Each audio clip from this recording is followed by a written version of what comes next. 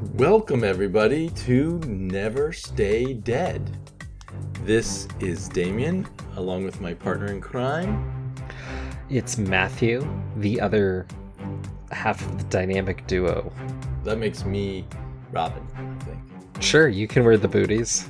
Anyway, the exciting thing is, this is our 25th episode. Oh my goodness, I didn't know it was a milestone. Is it going to be foil embossed or hologram cover or... acetate cover. But anyway, I thought it was pretty cool we lasted that long. I heard someone on some other podcast say the average podcaster lasts 7 episodes and then gives up. Today we are going to discuss Man and Superman. And also, Man and Superman. We're mostly going to discuss Man and Superman by Marv Wolfman and Claudio Castellini. We may also discuss Man, spelled with 2 N's at the end, and Superman by Michael T. Gilbert. Right. Sorry, go ahead. Which I have not read the entirety of as of this point. But Matt has. There was some confusion about, because there are actually 2 comics called Man and Superman. The Man and Superman by Marv Wolfman was released, 6 months ago as a 100-page super spectacular, a $9.99 comic. It's soon going to be coming out as a hardcover, and I assume they'll add some extra material to fatten it up a bit. But what it originally was 4 issues that Marv Wolfman and Claudio Castellini did back in around 2006 through 2008. And they were, right. I think they were too slow in getting it done. And by the time they finished, the Superman Confidential, where they planned to publish it, had ceased publication. And so DC sat on it for a long time. And then for whatever reason, they just decided to kind of shoot it out into the market in 1 volume a while ago. And it didn't get a whole lot of hoopla, but I felt like it was one of the best Superman comics I read in quite a while. So I asked Matt if he was willing to read it. Well, I'm going to argue you here. I think it's one of the best Clark Kent comics ever, but there's not much in the way of Superman. Well, shortly after they released this, they began the Superman Year One by Frank Miller. Yeah. And after reading, I felt kind of upset that this wasn't looked at as kind of a Superman Year One. And the Frank Miller Superman Year One takes place over about 30 years, but you're right. It's not just 1 year. Well, and there's so much focus on the Krypton stuff, and I've said it before, and I know I'll end up saying it again, but when it comes to a lot of these superhero origins, we've seen them all. We've seen them done a million ways. It feels a little tired. And this book is not doing Krypton blowing up, he lands in a field. This is much more of what I would want out of a Superman Year One, which is Clark Kent coming to Metropolis for the first time. And trying to figure out what to do with his powers and how to become a reporter. Those are kind of the 2 things he's working on.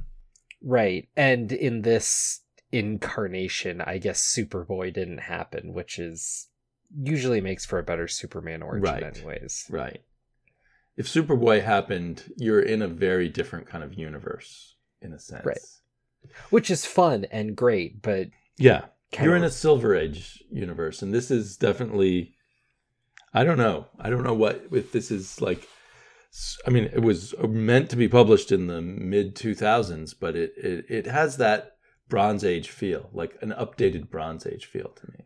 Well, I mean, Marv Wolfman, right? Right, Marv Wolfman, star of the Bronze Age, so... Yeah. There you go. But I mean, man, this is a really good comic, kind of fish out of water kind of deal, and it really hit something of that idea of the farm boy being in the big city that hit me in a way that was real, in a way that a lot of Superman comics that try to play on that don't hit me as well. Right.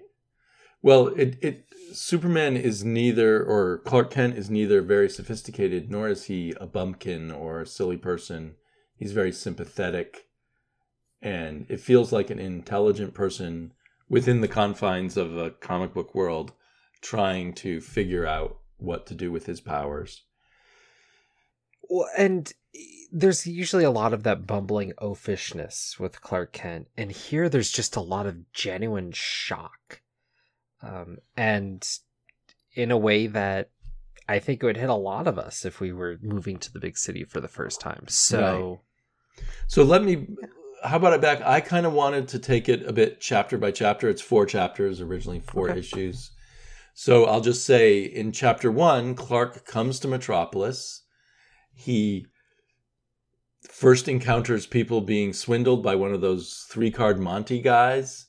And he uses his superpowers to swindle the 3-card Monty guy back and give the people back their money.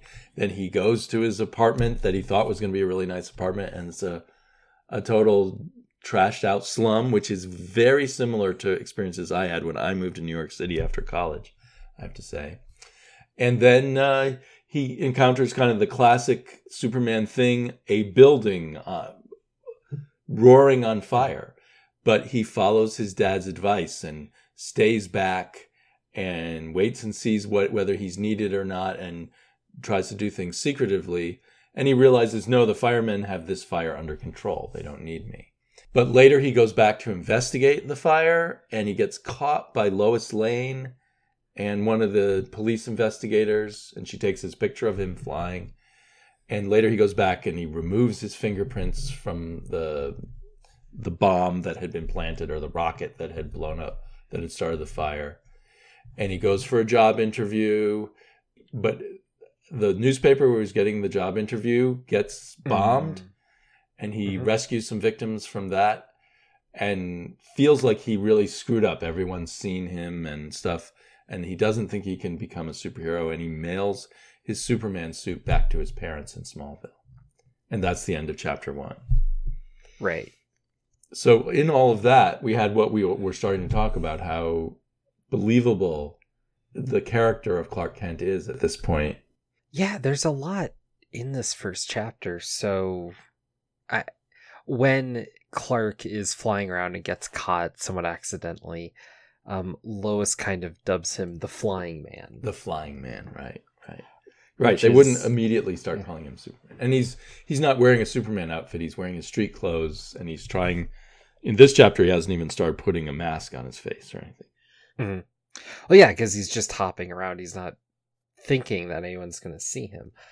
And so he's not trying to be covert necessarily. He's just trying to do something and hush. A big part I like is the way his parents are presented, the Kents. They are good, solid, honest people, and they take his powers seriously, and they've talked to him a lot about how to deal with these powers. And it's not that cheesy way that you often see in the more simplified versions of Superman with Mom, Pa Kent, and how cute and wonderful they are. I mean, they just felt more like real good parents rather than idealized good parents or something to me. Yeah, how do I say this? The way that they're written feels like they are good people, but they kind of realize where they are in the world and that the city's going to be different. They don't know the city necessarily, but they're trying to prepare him, but it's a little lost in translation, I guess. But I mean, you get the sense of them trying their best and being honest with him, and I don't know. It rang differently than kind of the fuddy-duddy that you usually get from Right. It definitely felt more convincing to me that these were parents who really helped prepare him to become a superhero in a way that I'm not usually that convinced by. They don't just spout platitudes and things like that. I also have to mention, as I thumb through it, the art is to some degree kind of traditional superhero comic book art, but it's very... I don't know. It's an extremely effective version of that. Well, it's very fluid storytelling, very dynamic art style, great colors. This is very much a Talking Heads comic. There's a lot of journalism, political intrigue. The super heroics are only really a handful of pages across these 4 chapters, the 100 pages in total. And the dynamicism, what's done with the page where the focus is on any given panel, is so masterful and adds so much to the story. And I feel like a lot of that comes through a bit more in later chapters, especially when you have Lois Lane on the page, especially when Lois and Lex, we'll get there. But there's a lot, and there's a little bit in the backgrounds of a lot of the art too. It's very detailed, so that Metropolis feels very solid, and you really feel like you're there.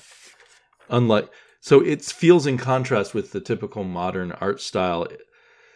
Like when you're talking about Talking Heads, if you look at a lot of modern comics, we'll just have a page or pages. I saw this in the Immortal Hulk last week, of just panel after panel where the same character's face is looking at you at the same angle. Whereas here, even if there's a long conversation, the camera angle's changing. You're seeing close-ups. You're seeing the whole room they're in. You're just getting all kinds of stuff. The artist is working a lot harder. And that's kind of, I think, the ideal in the old days, is you never had the same camera angle for two panels in a row usually. Well, and we talked about the delay, and you're talking about how there's more on the artist. What's interesting here is that the artist is doing a lot, but if I'm imagining the script the way I would imagine most comics be scripted, I don't think the script's asking for it. I think he's rising to the occasion of the story with it. Right.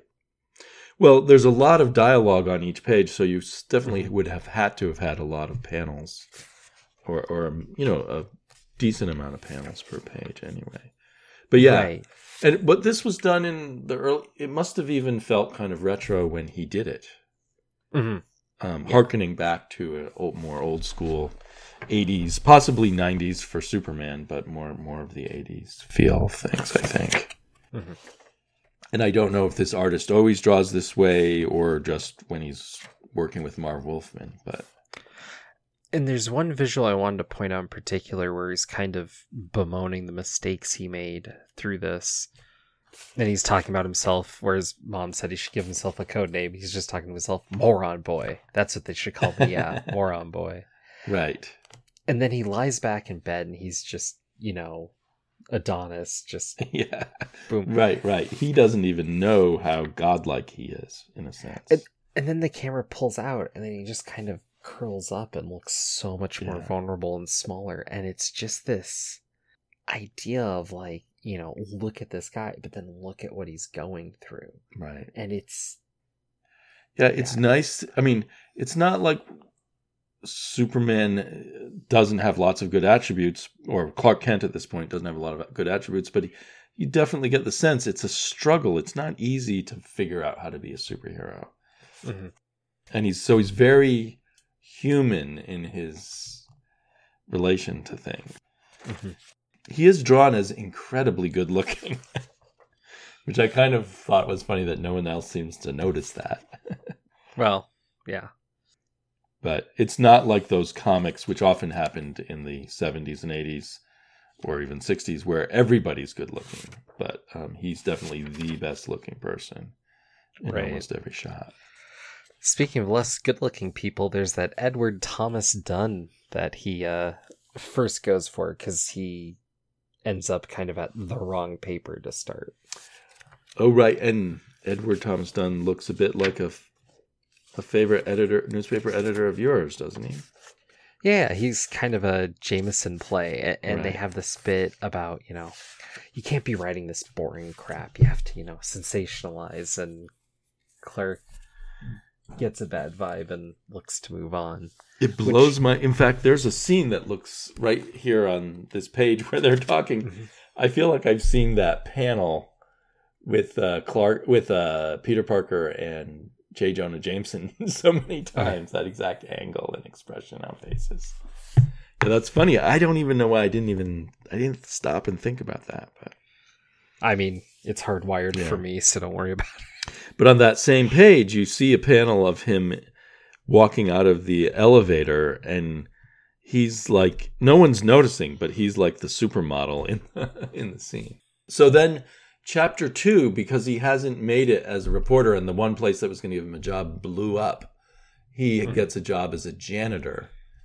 And we get kind of an odd sequence where his fellow janitors, who are struggling with 3 or 4 jobs apiece to support their families, front him a ticket to a baseball game, and they all go out to a baseball game. And it's kind of, that part seemed a little forced to me.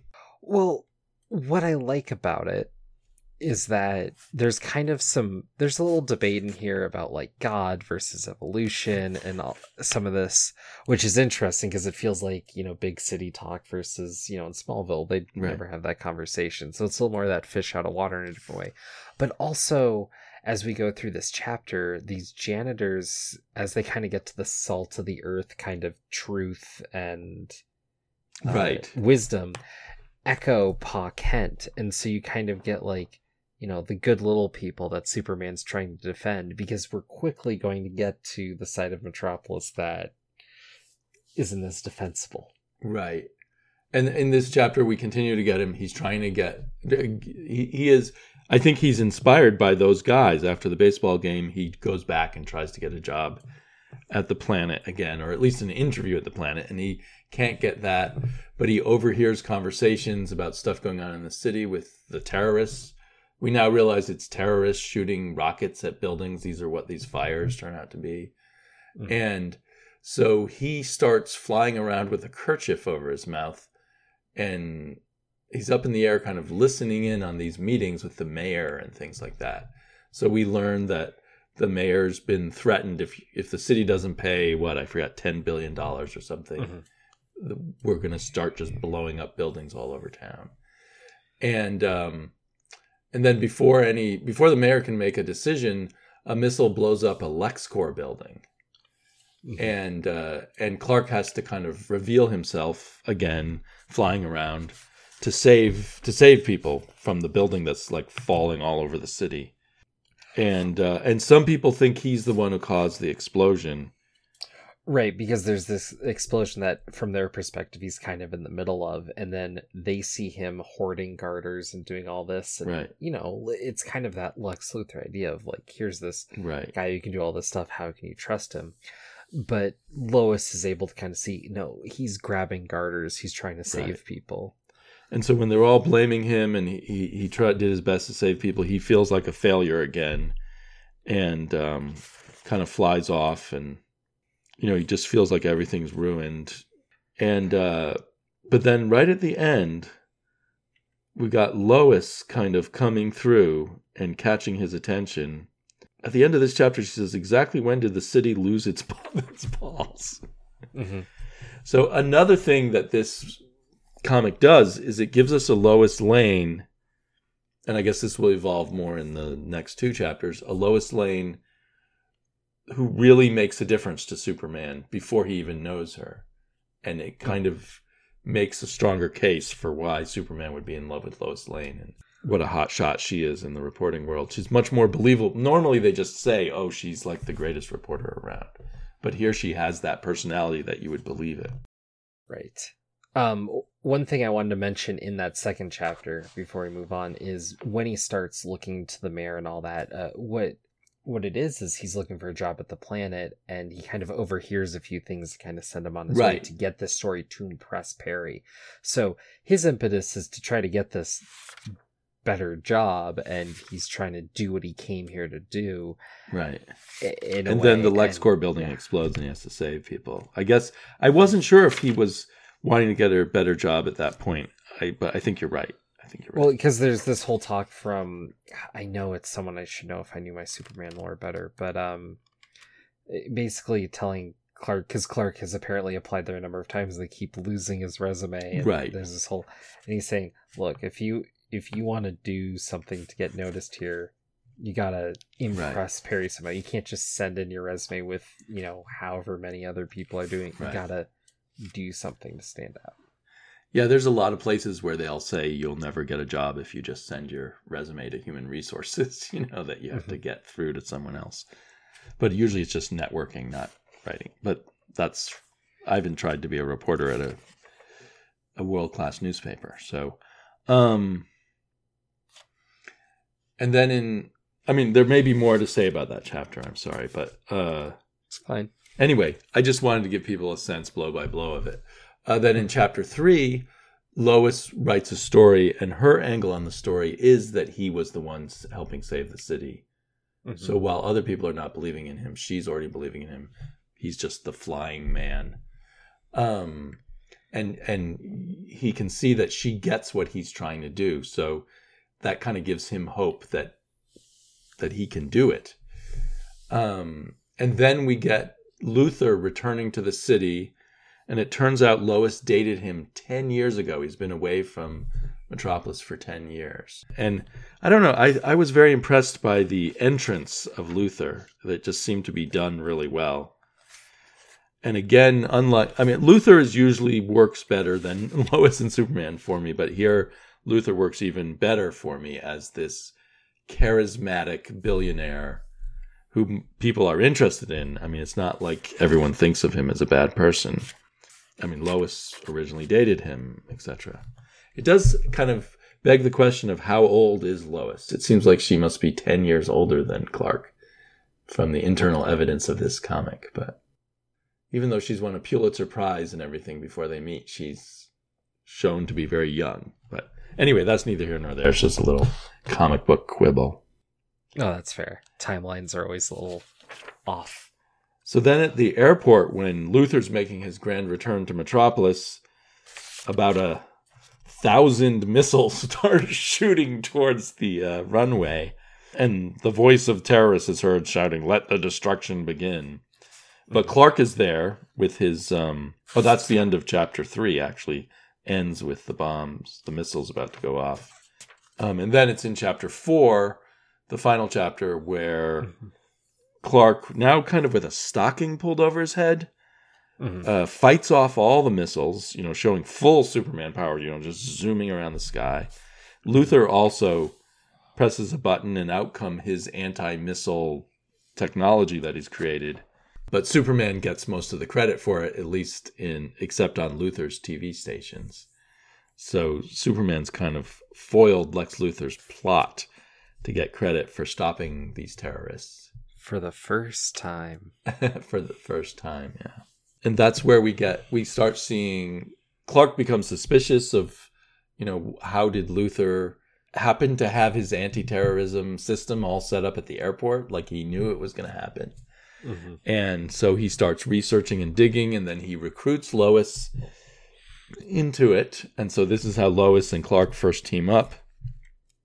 Right. I just really liked the sequence of events there. And they uncover the mystery, and realize that Luther has been the terrorist all along, or the fake terrorist, and is setting himself up as the savior.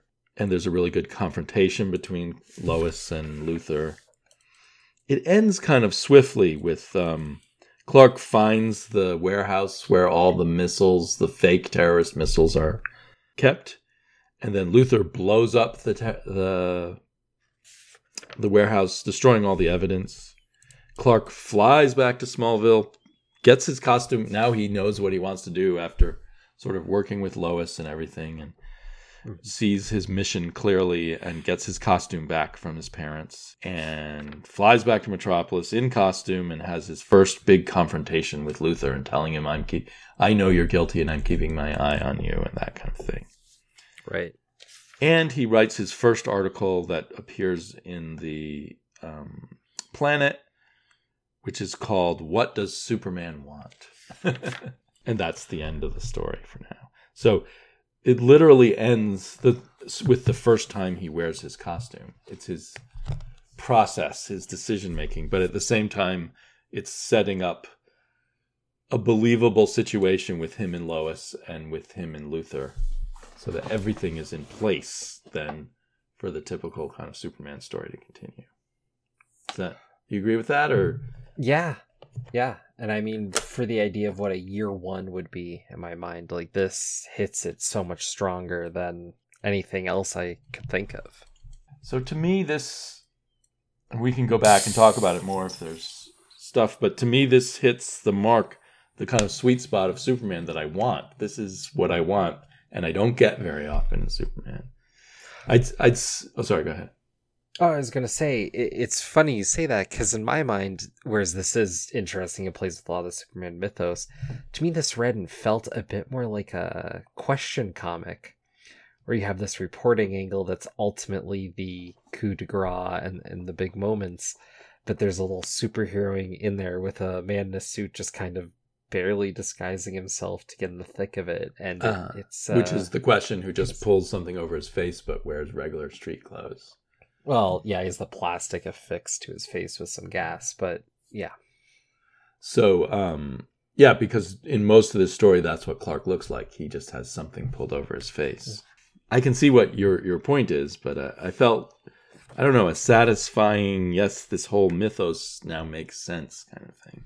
Oh, yeah, I felt that too. And it's, I don't know, it's a really strong entry. It's just funny because it's not super colorful. It's not out there, but this is the kind of story you'd point to and someone's like, well, Superman's boring. It's like, well, check this out. Yeah.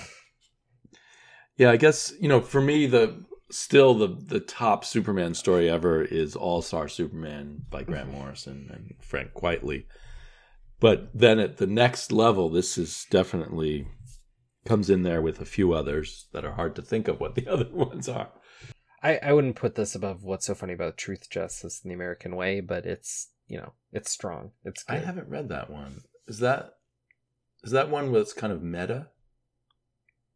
No, it just kind of starts you in the thick of it and moves quickly. It's like one big issue, kind of like we read this. Who wrote that? That was Joe Kelly. Oh, okay. So I've just totally missed that. Mm-hmm. So there's probably lots of good Superman I've missed.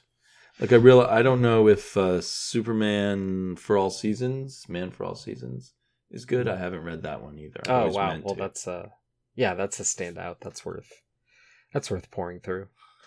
But for this to have come out almost at the same time as Frank Miller's Year One, which was super hyped and in beautiful editions, and is just out now in hardcover, that was so bad compared to this.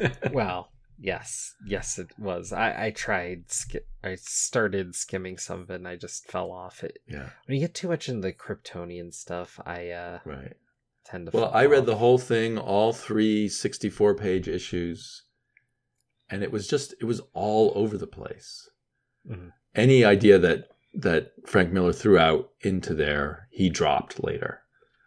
For a while, It seems like Superman can affect people's emotions or minds. Did you notice that in the part you read? Not when really, he lands as a baby, he kind of controls the adults into adopting him. Oh, I see. Yeah, and that comes up one or other time within and gets dropped. Later, he falls in love with Lori Lamaris and defeats her father, and then she becomes the Queen of Atlantis, and he stays in Atlantis with her. It's not like they just date a little bit. He stays there. Only that gets dropped with no further explanation of what happened. There was some stuff like that. Lori Lamaris stuff could have been really cool, but Frank Miller just couldn't be bothered to really develop his story. Gotcha. Yeah. And I've been very disappointed with the Brian Michael Bendis Superman. I mean, maybe it's really good now because I stopped reading it quite a while ago. But I know some people have been liking it. I haven't been following it. When it comes to Superman, I don't know. This is much more of a story I'd rather be reading. This is fun. And I don't know. I feel like a lot of times, I just feel like after I read this, Marv Wolfman really believes in Superman. He just, as a storyteller, he really believes in it. So he tells the story and he really takes it seriously. And it seems like a lot of the people writing Superman just aren't believers in a sense or something. I don't really know what it is. Right. Well, they want to make the character dark, or they feel they need to add all this complexity. And it's not that you can't do something new, but it's Superman. Just write a Superman story. Yeah. I've been reading some Golden Age Superman, and in that, Lois is really an impressive character. And they really undid her entirely in the Silver Age. But in the Golden Age, there'd be episodes where Superman's busy and she just defeats the criminals on her own and outsmarts people all the time and is just tough as nails. That's another thing I don't quite get. I don't feel like they, even though they currently have a Lois Lane comic, I don't feel like they really think through what Lois would be like in most cases. Like, I feel like Marv Wolfman here really thought through what Lois would be like, why she and Superman would sort of be allies and eventually fall in love and all that. No, I wish this was the canonical beginning of kind of the new era of Superman, because there's so much more here that you could mine that would lead to stronger stories, as opposed to there's another secret bad man on Krypton and now he's going to try to kill Superman, because what else would he do? Right. Oh man, do I hate what they've done with making Jor-El alive and then making him evil. And last I know, I think they executed him, some cosmic judge and jury or something. But I guess the story that is funny, because you didn't take to as much, I know you didn't finish it, was the other Man and Superman. Michael T. Gilbert's Man and Superman, which was a character whose last name was Mann, M-A-N-N. What was his first name? It was something goofy. Marty. And he's kind of a low-life drunk who thinks the world's treated him bad, and he's had all the bad luck, and he's about to be kicked out of his apartment, and his wife divorced him, and he's trying to raise his kid, but he's too drunk most of the time to notice that his kid's skipping school. And the person he hates most is Superman, because Superman has everything. He was born with perfection. Right. And then he's in the middle of stealing something. It's a magical medallion. Yeah. And he wishes that he was Superman, and then he and Superman trade bodies. Mm-hmm. It's a body swap story. Right. Eventually, Superman tries to get back in his body with his own wish, but it doesn't work. Mm-hmm. So he says, you go off and be Superman. It's not going to be as easy as you think, and I'll go take care of your son and figure out your life for you. Right. And so, obviously, the man character has trouble being Superman because he expects everything to be easy and he doesn't have to work for anything. He doesn't realize, Superman's pushing himself every day to do something good. And Superman, in the dad's position, at first kind of wallows in it. And when he gets frustrated, he kind of throws his arms up and the kid kind of flinches like he's about to hit him, and something goes. Superman's like, we're turning this around. You're going to start working on your grades. I'm going to start doing work, because they're about to get thrown out of the apartment. So he turns around. The guy who's about to throw him out of the apartment is like, can I put you on full time and all this? Because, he's doing work every day and he's trying to do more, and he's trying to do right by this kid, and just is putting in the time and the effort and doing the right thing. And from there it follows. And, the lesson's pretty obvious, but right. It's just such a great way of going about it and showing that there's more to Superman than just the powers and the easygoing nature. There's something deeper to it, and by him being a good man and doing all this, the attitude kind of follows. And we're just talking about believing in Superman and whatnot, and I think it's that earnestness that makes this comic work. Also, it is kind of a bit more of a brought down tale that reminded me more of a Will Eisner-esque kind of thing. Right. It has a weird 1940s vibe to it, but also kind of a whacked out goofiness going on that I'm not sure quite. That's the 40s. That was the Eisner stuff too. There's some wacko something going on. Yeah. I don't know. I thought this was a good read. Yeah, when I was looking at it, I was like, did this really appear in DC Comics? But I guess it did. I mean, Superman is a flexible character, as, All-Star Superman shows also, which was such a different take on Superman, yet using all the elements from Superman, especially from his Silver Age advance. Yeah, and I just think it gets to something about the core of the character, and this is much more likely a comic that I would hand to someone who isn't as big of a fan because I think this story just works on its own and is one of those stand out. It's only, 50 pages, I think, or so. Right. And yeah. It almost has I think it almost has the vibe of like a Popeye cartoon or something. Yeah, that makes sense. That's what it kind of reminds me of. Huh. Because I should point out the writing and the art and I think the coloring are by Michael T. Gilbert, who was in my memory he was mostly like an 80s indie comics guy. Yeah, but another odd release, right? Well, I guess in a way it's good when DC just lets lots of different creators do their own thing with their iconic characters.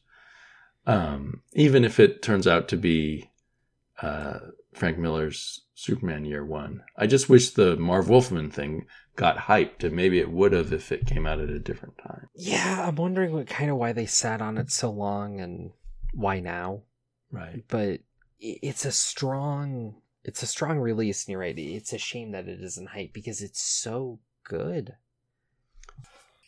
Yeah, well, I don't know. This feels like an anticlimactic 25th episode. I feel like we should disagree about something, or I don't know. Okay. Well, which man and Superman did you prefer, one and or two? I preferred the more recent one by Marv Wolfman. Did you prefer the Michael T. Gilbert one? I think I did. Just by hair, just because it's kind of that off-kilter, old-school comics, and it just, it's not going to the origin or that mythos. It's just a straight played story, and I do kind of have a soft spot for body swap stories, apparently. Well, I'll have to remember that when I'm writing a comic book aimed at you. All right. Well, so next time we're going to talk about Mr. Miracle. Yeah, what's it, Tom King? The Tom King Mr. Miracle. I think it was 12 issues. So it'll be a big chunk of reading. It'll be a fun one. We will be back. Woo!